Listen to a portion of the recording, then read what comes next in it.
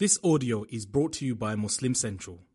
Please consider donating to help cover our running costs and future projects by visiting www.muslimcentral.com/donate.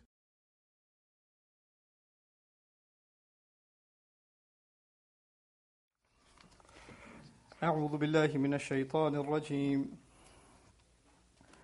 فدلاهما بغرور فلما ذاقا الشجرة بدت لهما سوآتهما وطفقا يخصفان عليهما من ورق الجنة وناداهما ربهما ألم أنهكما عن تلكما الشجرة وأقل لكما إن الشيطان لكما عدو مبين قالا ربنا ظلمنا أنفسنا وإن لم تغفر لنا وترحمنا لنكونن من الخاسرين رب اشرح لي صدري ويسر لي أمري واحلل عقدة من لساني يفقه قولي فالحمد لله والصلاة والسلام على رسول الله وعلى آله وصحبه أجمعين أما بعد Assalamu alaikum wa rahmatullahi ta'ala wa barakatuh. Once again, I wish to share with you something about ayah number 24 of Surah Al-A'raf, 23 and actually 24 of Surah Al-A'raf, even though I started from ayah number 22.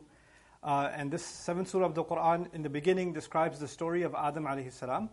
Adam alayhi salam's story has been talked about, or he's been referenced in the Quran 7 times. And of those 7 times, these two, the one in Baqarah and the one in A'raf, are in detail. So the 2 times that Allah mentions the story in some detail are in the 2nd and the 7th surah. And in both of those, He highlights different things about the story. So in this particular story, Allah describes in detail how shaitan got to our parents, to our mother and father, Adam and Hawa, salamun alayhima. How did he get to them? And the dua that's related to that is actually important to understand. First, how did they end up slipping to begin with? In Baqarah, Allah said, أَزَلَّهُمَ الشَّيْطَانُ عَنْهَا. Allah, the shaitan made them slip. He caused them to slip from Allah's command. And a slip is something when you're not careful, right? So it's not something deliberate, it happens when you're not being careful, you're not watching your step. And that's the idea behind that mistake, that it's actually, with shaitan, a human being has to be constantly careful, watching out, how is he going to attack, what sneaky way is he going to approach. In this surah, Allah Azza wa Jal describes, فَدَلَّاهُمَا بِغُرُورٍ. The word dalw in Arabic language is actually used for a bucket. And a verb from it is to lure them. Now back in the day, you may have seen this in cartoons, some of you that are old enough to watch old-time cartoons, is, they're trying to capture the animal, so they have a bucket and they've got some food in it, and they've got a rope, and they kind of slowly pull the bucket, and the animal kind of follows along, little by little by little, and you're trapping the animal by reeling it in using a trap. That's actually called tadliya in Arabic, and that's from the word dalu, which is bucket itself. Similarly, when when buckets are dropped in a well, they don't just come up. You have to, little by little, reel them up. They don't just come up right away. You have to roll them up one motion at a time. Allah is telling us that shaitan, when Allah Azza wa Jal had rejected him, and Adam and our mother alayhim salam were in Jannah, that shaitan didn't just come to them and say, hey, that tree, come on, do it. It wasn't like that. He lured them little by little by little, one step at a time, so that one tiny step, they couldn't tell that he's actually calling them to disobey Allah. The first step looked innocent. The second step didn't look that bad. And so when these little steps happen, then you don't realize what's actually going on until it's too late. And that's his strategy. To get you, sometimes he'll make you do something wrong, but he won't just say, do the haram. He'll say, come on, what's so bad about one little, it's just a phone call. It's just this. Is that haram too? And then you're like, no, that's not haram. That's not so bad. So I guess that's okay. And then you take a little step, and then another little step, and then another little step.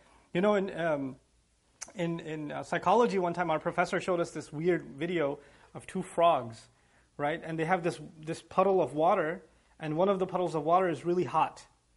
And they throw the frog in it, it jumps out right away. It can't tolerate the heat, it pops out right away. And they take this other frog and they sit it in this puddle of water, which is normal temperature, but they heat it slowly, right? And the water keeps getting hotter, and the frog's not realizing it until actually the frog dies. It gets so hot, it kills him, but he didn't realize it. It was a slow death without and all of his reflexes were dulled because it wasn't an immediate reaction. He wasn't alerted right away. And that's actually how Allah describes the strategy of shaitan in these ayat, فَدَلَّهُمَا بِغُرُورٍ.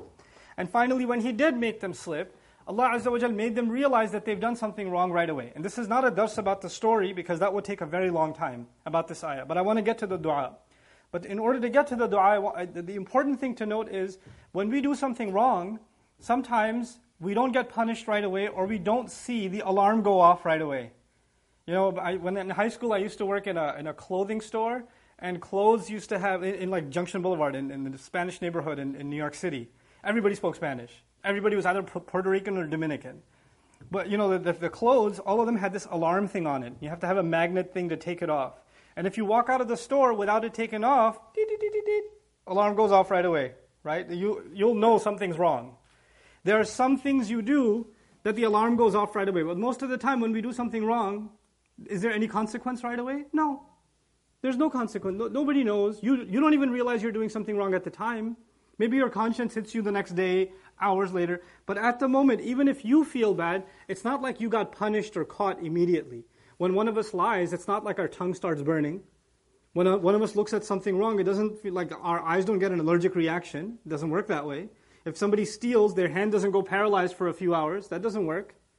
But with Adam alayhi salam, when he ate from that tree, and our mother together, it's important, when they both ate from that tree, then immediately Allah removed their clothes.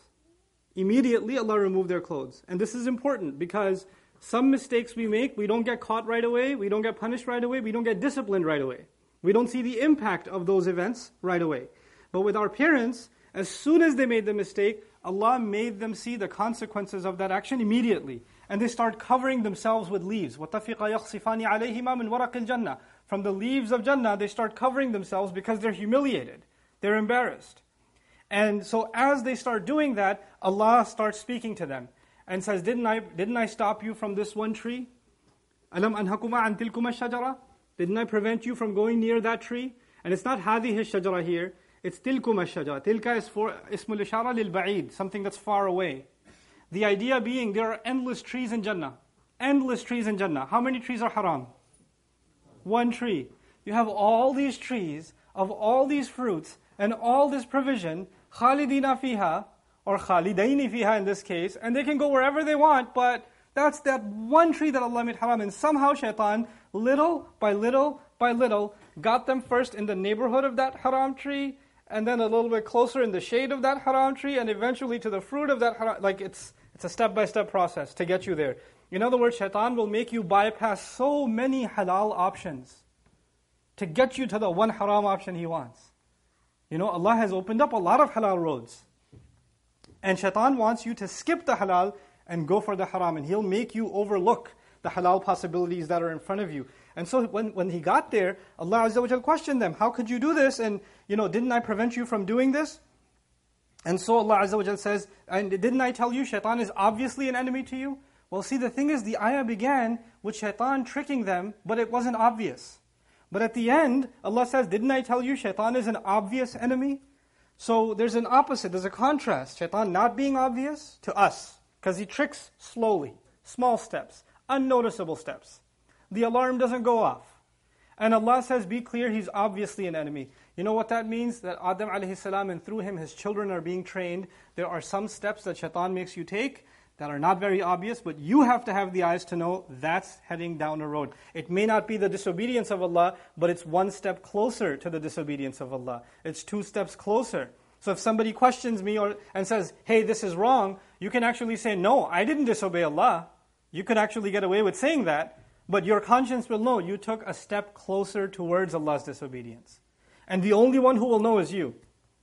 Even if they were hundreds of miles away from that tree, and one day they were 5 miles away, and one day they were 2 miles away, and one day they were 20 feet away, 10 feet away, they still weren't doing anything haram. Even until 1 foot away, they're not doing something haram. They can't be questioned. But they're walking closer and closer into the gravitational force field of sin.